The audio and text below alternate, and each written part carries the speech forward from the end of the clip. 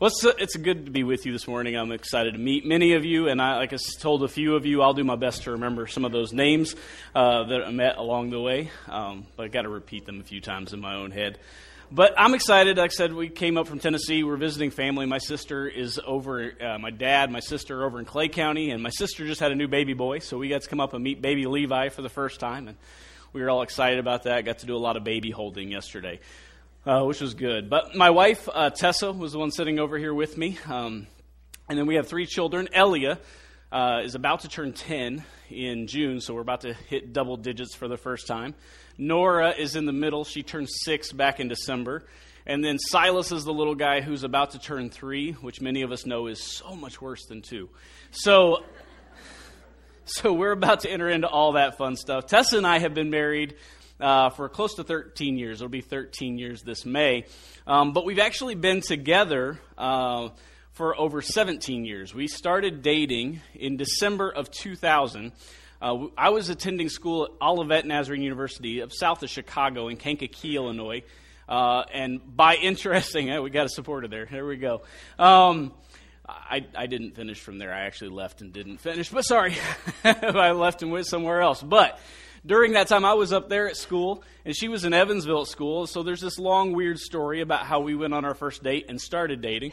But I remember the first date we went on was in December over Christmas break. We decided to hang out together, and I am not going to say that it was the smoothest first date on my part. My car was broken, so my mom was going to drive me to meet her because the snow was a little thick, and I didn't want her to try to find my house. And so my mom is driving me to meet her so she can drive.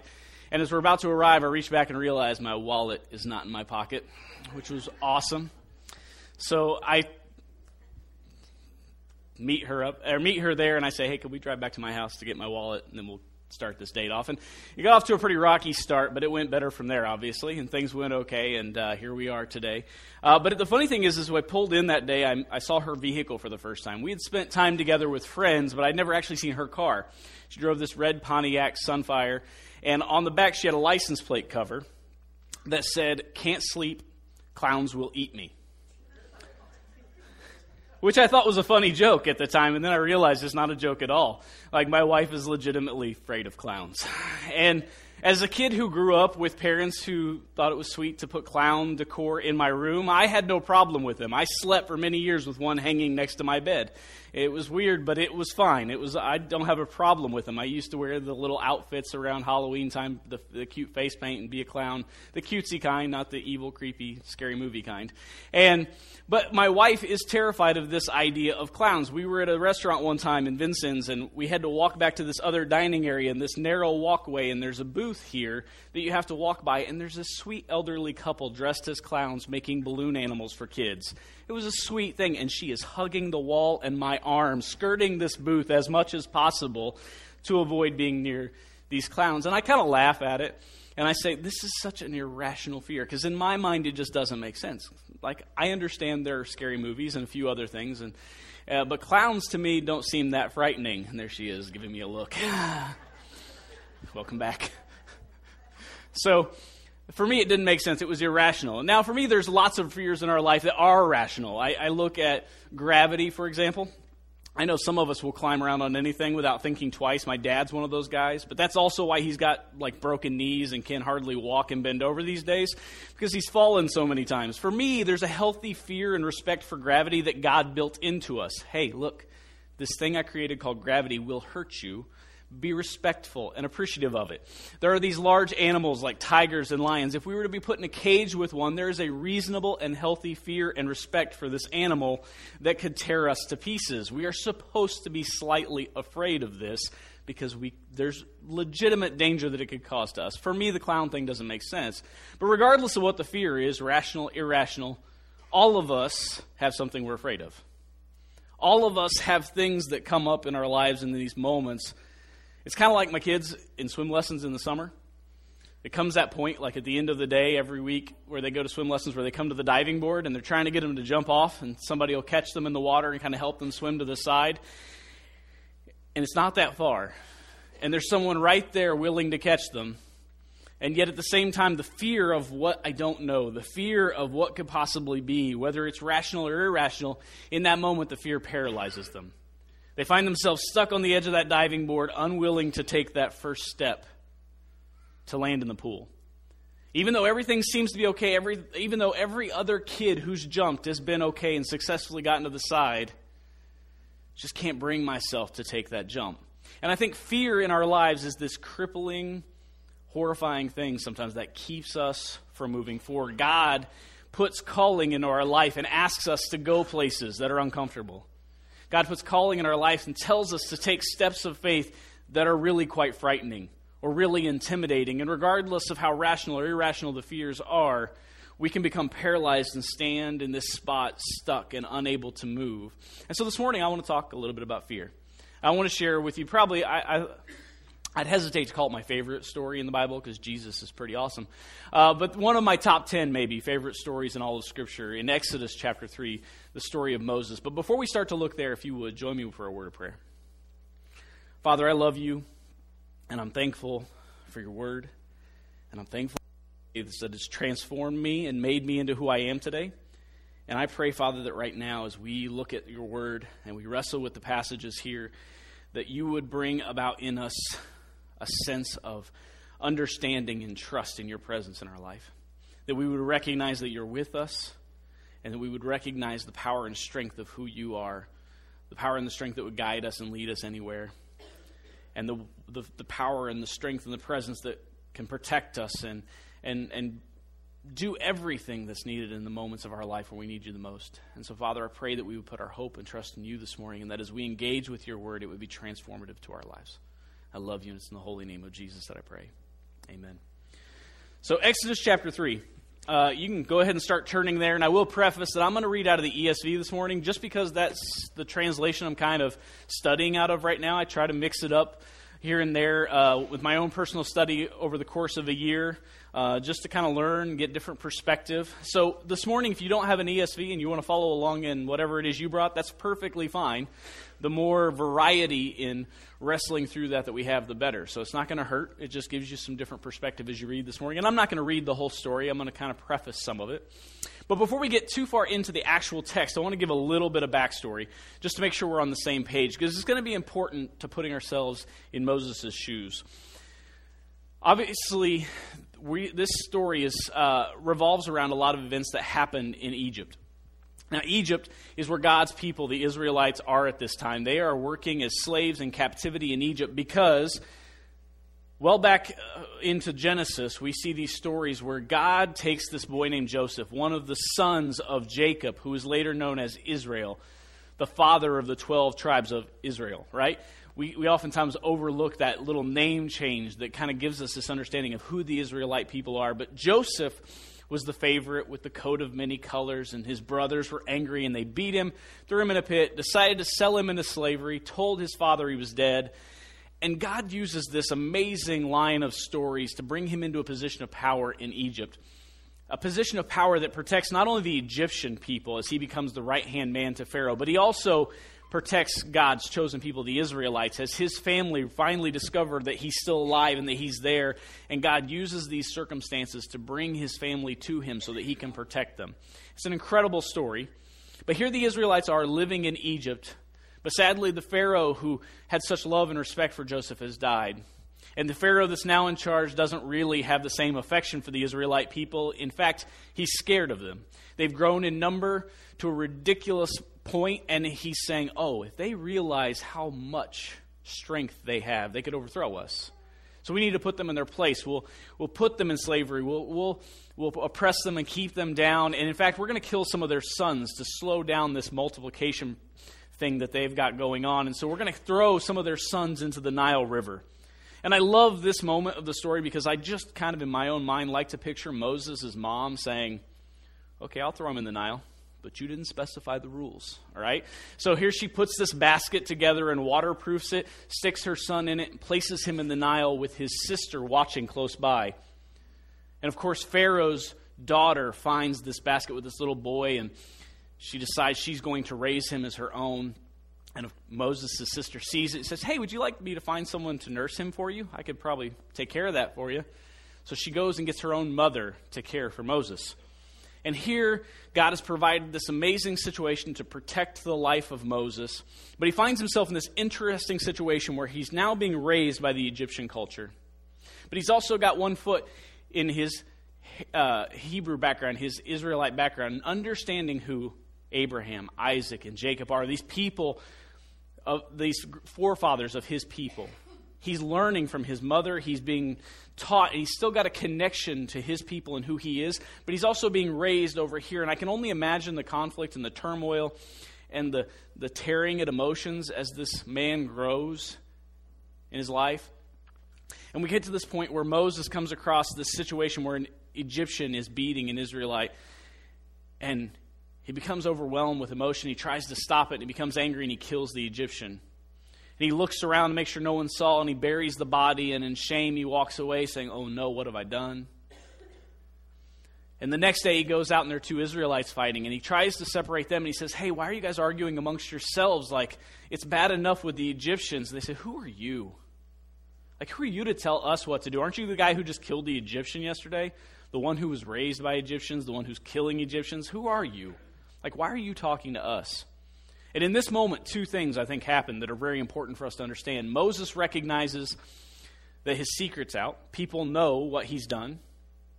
And at the same time, he recognizes that my people here don't really have much use or love or concern for me either. And in this moment, he realizes the Israelites don't much care for him. The Egyptians certainly aren't now that they know, and they're finding out that he's killed an Egyptian, and so he flees. He runs from the situation, and he heads out of town. And he stumbles across the herds of this man named Jethro, a Midianite priest, and he builds a relationship through some circumstances, and here he is now married to one of Jethro's daughters, tending to Jethro's flocks. He's found himself a nice, comfortable existence, far away from the turmoil and all the headaches and all the hurt and all the brokenness that came from the life he was raised in. And now he's got this peaceful existence caring for sheep in the quiet. Until one day he stumbles across Mount Horeb. And that's where we're going to pick up the story this morning. And I love this encounter because, starting in verse 2, "And the angel of the Lord appeared to him in a flame of fire out of the midst of a bush.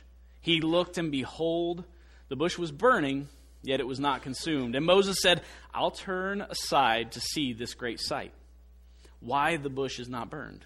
When the Lord saw that he had turned aside to see, God called to him out of the bush, 'Moses, Moses.' And he said, 'Here I am.' And then he said, 'Do not come near. Take your sandals off your feet, for the place which you are standing is holy ground.'"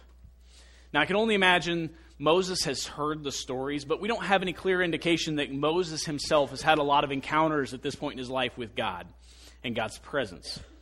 And so understanding the stories, understanding possibly some of the backstory and the context of who God is, in this moment he recognizes the reverence that is required for this moment, the healthy respect and fear for who he's encountered. And so he falls on his face and he hides his face and he removes his sandals and he does as he's told because he's now speaking to a mighty God.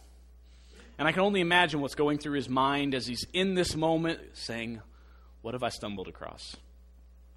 And I can only imagine how he felt after these next words. And I want you to put yourself in his shoes for a moment. Imagine you've experienced what he's experienced. You've experienced the turmoil in Egypt, and you start to hear these words from God. "Then the Lord said to him," in verse 7, "I have surely seen the affliction of my people who are in Egypt, and I have heard their cry because of their taskmasters. I know their sufferings, and I have come down to deliver them out of the hand of the Egyptians, and to bring them up out of the land to a good and broad land, a land flowing with milk and honey, to a place of the Canaanites and Hittites and Amorites and Perizzites and Hivites and the Jebusites. And now, behold, the cry of my people of Israel has come to me, and I have also seen the oppression with which the Egyptians oppress them. Come, I will send you to Pharaoh, that you may bring my people, the children of Israel, out of Egypt." Now think about that for just a second. Hold on, who are you? Time out. You're sending me where? I can only imagine that the thought in his mind is, do you know who I am? Do you have an idea of where I've come from? No one there likes me.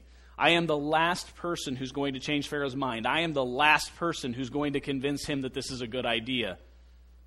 In fact, that's what his words say in the next statement. He says, who am I that I should go to Pharaoh and bring the children of Israel out of Egypt?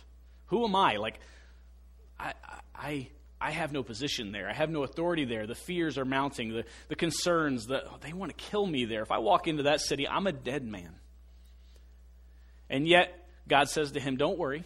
My presence will be with you. In fact, I'm going to deliver you through this because I'm going to be with you. Not only will I accomplish everything I'm sending you to do, you will worship back here when this is all said and done. In the same place, you will worship me as a response to all the things I accomplished through you. God gives him that confidence and that assurance. I'm going to be with you. Don't worry. I'm going to do the work. You just need to trust me and go. But Moses isn't done. He's still wrestling with this. He's still feeling all of this emotion and all this stuff. He says, if I come to the people of Israel and I say to them, the God of our fathers has sent me to you, and they ask me, what is the name? What shall I say to them? I need a little more support here. I need a little more verification that you are who you say you are. Show me your ID, basically, right? And in this moment, God says this holy and wonderful name, I am who I am, Yahweh. Tell them I am sent you. Tell them that I am the God of their father, Abraham, Isaac, and Jacob. Tell them that this is the person who's shown themselves to you and made themselves real to you, and go to them and gather the elders, and you'll talk to the elders, and you'll help them understand who sent you.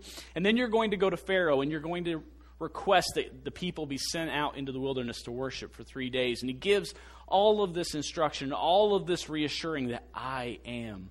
A holy name, a name so holy that throughout the rest of Scripture and other places, you'll see different words substituted in because the people felt such reverence and respect for the name I am that they didn't even write it out. They replaced it with another word because they were afraid and fearful of even speaking God's name, this powerful name that he's being given. Confidence that the God, the creator of all things, the father of Abraham, Isaac, and Jacob, is sending you. It's reassurance, right? But Moses is still struggling. He answered, but behold, they'll not believe me or listen to my voice, for they will say, the Lord did not appear to you. I can tell them that you sent me. I know that you can be with me, but at the end of the day, they're still not going to believe me. That I have no reputation there. He's making more excuses. And God says, what's in your hand? A staff. Throw it on the ground. Okay? Turns into a snake. This is the point where I'm out. I'm just gone. We're back to fears. My wife is afraid of clowns. I'm done at the snake part, personally. It's not the fact that, if the snake's over there, we're cool. I see you, you see me, we're all right. If you're behind me and I didn't know it, I'm out. And I'm not coming back, probably. But the idea that he says, throw it on the ground, here's this snake, now pick it back up. No, you pick it back up. You turned it into a snake. That's kind of my thoughts in that moment, but it's a whole different kind of fear. But he says, pick up the snake, and he does, and it turns back into a staff. The next thing he says is, stick your hand inside your cloak. So Moses does, and he pulls it back out, and his hand is covered with this awful disease that Moses would understand to be a very detrimental thing, that all of a sudden you're seeing a horrible, frightening disease on your hand in that moment. I can only imagine the fear and the anxiety in that moment of pulling out your hand and seeing that. He says, put it back in your cloak. And he puts it back in, and he pulls it out, and it's restored. He says, not only that, but you're going to take water from the Nile River, and you're going to pour it out, and all the water is going to turn to blood. He's helping him understand, I will give you the power. I will give you the signs. My power, my Holy Spirit, my presence will be with you. My power will be with you, and I will accomplish things that you can't even imagine. My presence will be with you, and my power will be at work, and it will be evident that I am with you. He's seeing these things, but he's still nervous. Oh, my Lord, here's the problem. I'm not eloquent, either the past or since. Oh, my Lord, I am not eloquent, either in the past or since you have spoken to your servant, but I am slow of speech and of tongue. I relate as I try to read that verse. This moment where he is saying, God, I'm not a real good communicator. I stumble over my words. I get nervous. I fidget. All of the excuses to say, I'm just not going to be that effective or that great or that good. It's probably better if you send somebody else. And God says, didn't I create your tongue? Didn't I give you the breath in your lungs? Didn't I give you everything, all of the tools that you required? I'm the one who gave them in the first place. I will determine whether you're capable or not. Just go. Finally, Moses kind of lets the truth of the matter out. He says, oh, my Lord, please send someone else. Like, the fear is too much. I've made all the excuses. I've given all the reasons why I think this is a bad idea. But ultimately, when it boils down to it, my heart just says, I don't want to go. I'm fearful of what's to come. I don't want to take those steps that are required to go into that place and to do those things. I'm fearful and I don't want to. That's just scary. Then the anger of the Lord was kindled against Moses. And I look at passages like that, and I look at this story, and I think I can relate to Moses in so many ways. Where, God, I feel like you're telling me to go do something, or you've clearly said in your word and in Scripture that you want me to go do something, to go and make disciples of all nations. And I say, I just don't know where to start. I don't feel like I know the Bible as well as some people do. I've heard great speakers who have eloquent speech, and I just don't have those words. God, I stumble over myself. I'm scared. I'm nervous. Those people probably don't like me because they don't like Christians in general. And in our culture, you don't talk about politics or religion. And so it's easier just to stay away from those subjects. And yet God is calling us to go and make disciples. But we find it easier to sit where we are in the comfort and the security of what we know, and to hope that maybe someone's attitude changes so they might come to us. Or maybe it's a relationship that's broken in our life, and God knows that in the midst of the broken relationship and the hurt and the destruction of what's happened relationally in our lives, that we can't move forward. We can't have love and grace and compassion working in our hearts if we don't have the love and the grace and compassion to forgive someone in our life who's done us wrong. And therefore, we sit on that and we say, no, it's just easier not to talk about it. It's easier not to deal with it. Those conversations will get messy. They'll be scary. They'll be awful. So I'd rather not. I'd rather stay here where I'm comfortable. Can you please just deal with it another way? It doesn't matter what the circumstances are, what it is God's telling us to do. We find ourselves at the end of the diving board saying, I'd just rather not. Can I just walk back that way and go down the ladder and crawl in on another way and maybe swim another way? Is there possibly another route rather than diving off the diving board, because this is scary? God's anger built against Moses in that moment because Moses wasn't willing to trust God's presence. God says, I'm going to be with you, and I promise I'll deliver you, and you'll be back here worshiping. God says, here's who I am. Here's my identity. I have done all of these things for your forefathers, and I will continue to do them for you. Here's my credentials. Here's my name. Know it well. Not only that, but my power is going to be at work. It's going to be evident when I send you to do something that I'm in the middle of it. If you're going by yourself, you will fail miserably. But when I am with you, everyone will know that I am with you. That snake is no big deal. I can do far better.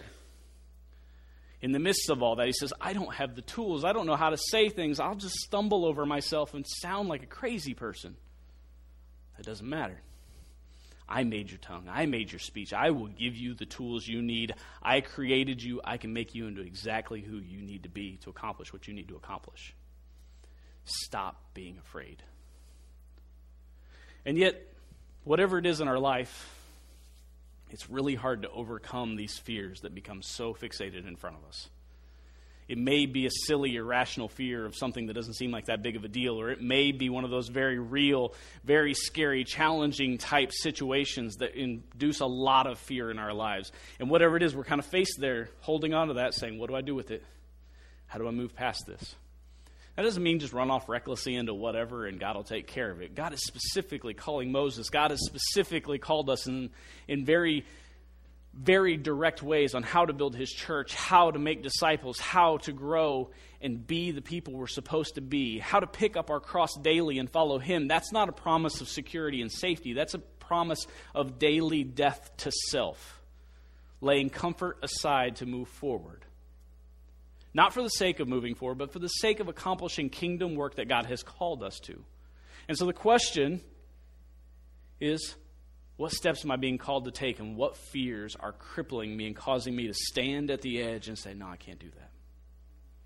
I want to share a little bit about myself other than my terrible first date moments. I grew up right down the road, Highway 46, take it on down into Clay County, Indiana. There's a little bitty speck on the road called Corey, where they hold an apple festival some of you may be aware of. I went to church in this little church there called Corey Church of the Nazarene.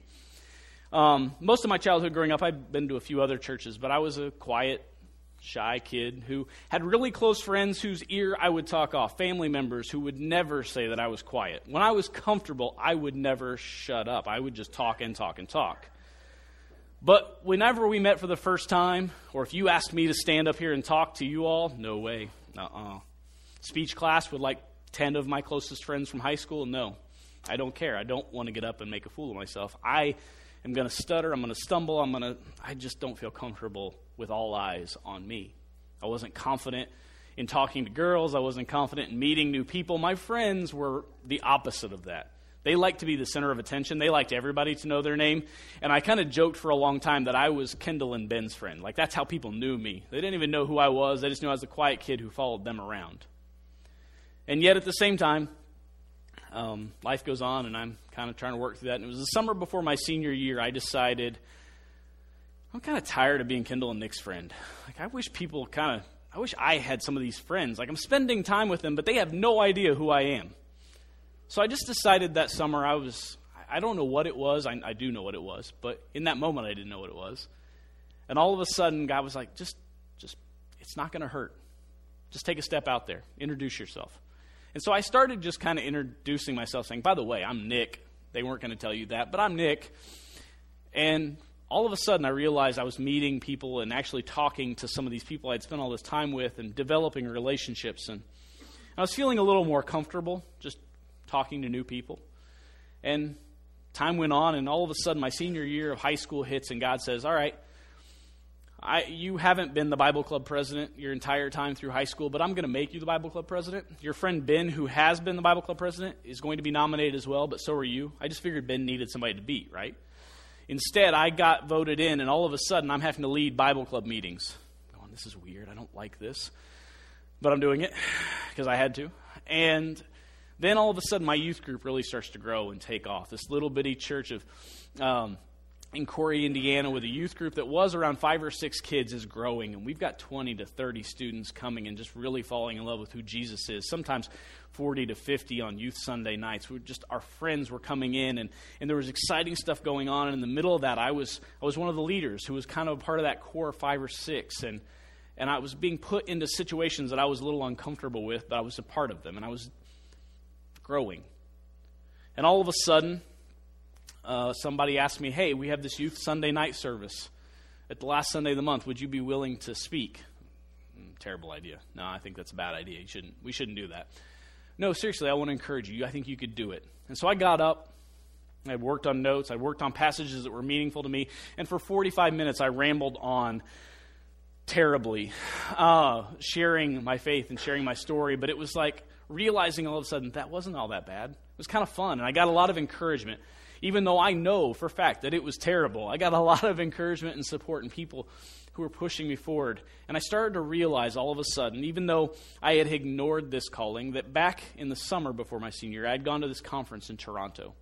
And in the midst of that conference, sitting in the Air Canada Centre where the Toronto Maple Leafs play hockey, worshiping God with a bunch of other students, I heard this calling in the back of my head, this voice say, what about youth ministry? And I was like, no. Like, that'd be fun. Like, I would love to support and encourage students like this. I would love to be engaged in these kind of things, but I couldn't do that. And so I dismissed it. But later on, late in my senior year, I'm sitting here, literally in my closet one night with the lights on because my stepbrother and I shared a room, and he's asleep. So I'm sitting in there reading my Bible, praying, and God reminds me, hey, you remember whenever you ignored me when I said that? He said, you noticed the things that have happened since then? Like, do you recognize the ways that I've been changing you? And I started to go, oh, that's funny. Because I'm not scared anymore of that stuff. And those things don't seem like a big deal anymore. And wow, like, I think I could actually do that. And so I started to make plans. I started to pray through it. And my dad wasn't honestly excited about the idea at first. He thought I needed to go find a job that would actually support me and pay financially and take care of my family and all that kind of stuff. And everything I'm reading in Scripture says that that's not the way God's people operated. Like, we stepped out on faith and God would provide. And I'm saying, Dad, I think it'll be okay. And he's trying to encourage me other ways. And every time I tried to, kind of give some credit to those thoughts and to that encouragement, I just felt not at peace. I said, Dad, I think this is what I'm supposed to do. And so I pursued this degree in ministry. I went to Olivet for a while. I ended up transferring through another set of circumstances where I had to trust God and take a step of faith, and he led me to another place north of here called Indiana Wesleyan University in Marion, Indiana. And that's where I graduated, got a degree, and continued to grow and develop a faith of my own, an understanding of who God had designed me to be and created me to be. And all of these struggles throughout my life and my parents' divorce and all the other things that happened in my life that were creating and instilling in me all of these things that I needed to be exactly who God had called me to be. And here I am today, standing with you, talking about this idea of what it is God's continuing to do in me, because that process isn't over. Once upon a time, I thought I would forever and always be a youth pastor, and he's very clearly in the last 3 years been teaching me that's not the case, that he has more in store for me, because I never saw myself as anything other than that. And he's continued to develop and build in me this sense of who he's called me to be and what he wants me to accomplish and how he wants to use me. And there is no fear, there is no excuse, there is no anything that could stand in the way of what God desires to accomplish in your life if you just let it go. If you trust him and say, the things that I just can't seem to see past, the fears and the worries and the concerns of what could be, all the scenarios of what might happen, all those images that are in Moses' mind about they may kill me. Like you recognize they may immediately kill me on sight. I have to stop looking at those and I have to start looking past to say it doesn't matter if they kill me. It doesn't matter because I'm supposed to die to myself daily anyway. It doesn't matter if they make fun of me or persecute me or laugh at me. It doesn't matter anymore. What matters is, am I serving my God with all of my heart? Am I building his kingdom and accomplishing his goals? Are my eyes set on what he wants me to achieve? Or are my eyes set on what I want to achieve? And all of a sudden, the fears, the anxieties, the desires of self, all the things have to be set aside, and I have to look and say, God, where is it you're leading? Because wherever it is you're leading, there is nothing that can stop me. If I put my hope and my trust in you, if I rely on your Spirit, the same power that raised Christ from the dead is the Spirit that is alive and at work within us. And if he can raise Christ from the dead and save all of our souls, why couldn't he accomplish so much more through us? In fact, he even says, you've seen me accomplish great things, but I'm going to send one after me who's going to work in you, and you'll accomplish even greater things. Imagine what else could happen through you if you just put your hope and your trust in me. And so this morning, I know the band's going to come back up, and we're going to wrap up our time together, but I want you to wrestle with this question this morning. What is it that you feel like God has been calling you to? What is it you feel like is going to be really challenging, but you know is beneficial to the kingdom? What are the fears that are overwhelming you and keeping you from taking steps forward? And how is it that you need to lay yourself down, just like Moses did in that moment, with your face hidden and your shoes off in that holy and sacred place, and wrestle with him and say, God, I'm really scared about A, B, C, D, and E. Could you please send someone else? God's not wanting to send someone else. He's wanting to send you because you're his people. And he wants to accomplish amazing things through you because you're his people. Not all of us are going to part the Red Seas and lead the Israelites out of Egypt through this amazing, miraculous story that lasts on forever throughout history. But some of us may be leading our neighbor to Christ, which will make all the difference in the world. Because every number that's added to the kingdom is an incredible victory, because Scripture tells us that God's desire is that all would come to know him. He doesn't desire for us to forget about anyone. He's the one who leaves the 99 to chase after the one. He is the good shepherd who has a heart and a concern for everyone, but a desire to see his kingdom grow in a way that glorifies him, not the kingdom itself, not the people and the body and the building and the church and the structure and all of the things that we've built here. Those are not what he's building. He's building a name for himself. And so if we move forward with a desire to bring glory to him, if we move forward with a desire to surrender all to him, what he can accomplish through us is unstoppable. And so today I ask you, what is it that's keeping you from being able to see God's desired future for you? What are the fears and the anxieties and the concerns and the worries that are stopping you from moving forward?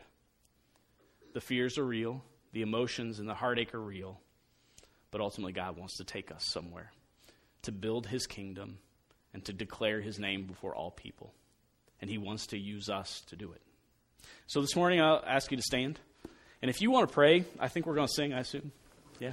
We're going to sing. If you want to pray, I would be more than happy to pray with you, but I also understand that I'm a complete stranger. And sometimes talking about our fears is a very intimate thing. And so there's someone in this room who you know that cares for you, that would love to wrestle through that with you. Even if that's just finding someone you have good relationship with and asking them, could you be praying for me in this? Because I'm consumed with this fear, and I just need to overcome it. And so if we would, let's bow our heads. If you need to pray, I'll be here. But let's surrender our hearts to him this morning. Father, I love you, and I thank you so much for your heart and for your love for us and for your promises to us. And I thank you for this story of encouragement that tells us that no matter what we face in this life, you can overcome it. That whatever fears or anxieties we carry in with us, some of them are very rational and real, but some of them are just in our imagination. The threats are not as real as we might think they are, especially when we walk along with you. So, Father, I pray that you would send us out to be your people to accomplish your goals in this place. It's in the wonderful name of Jesus I pray. Amen.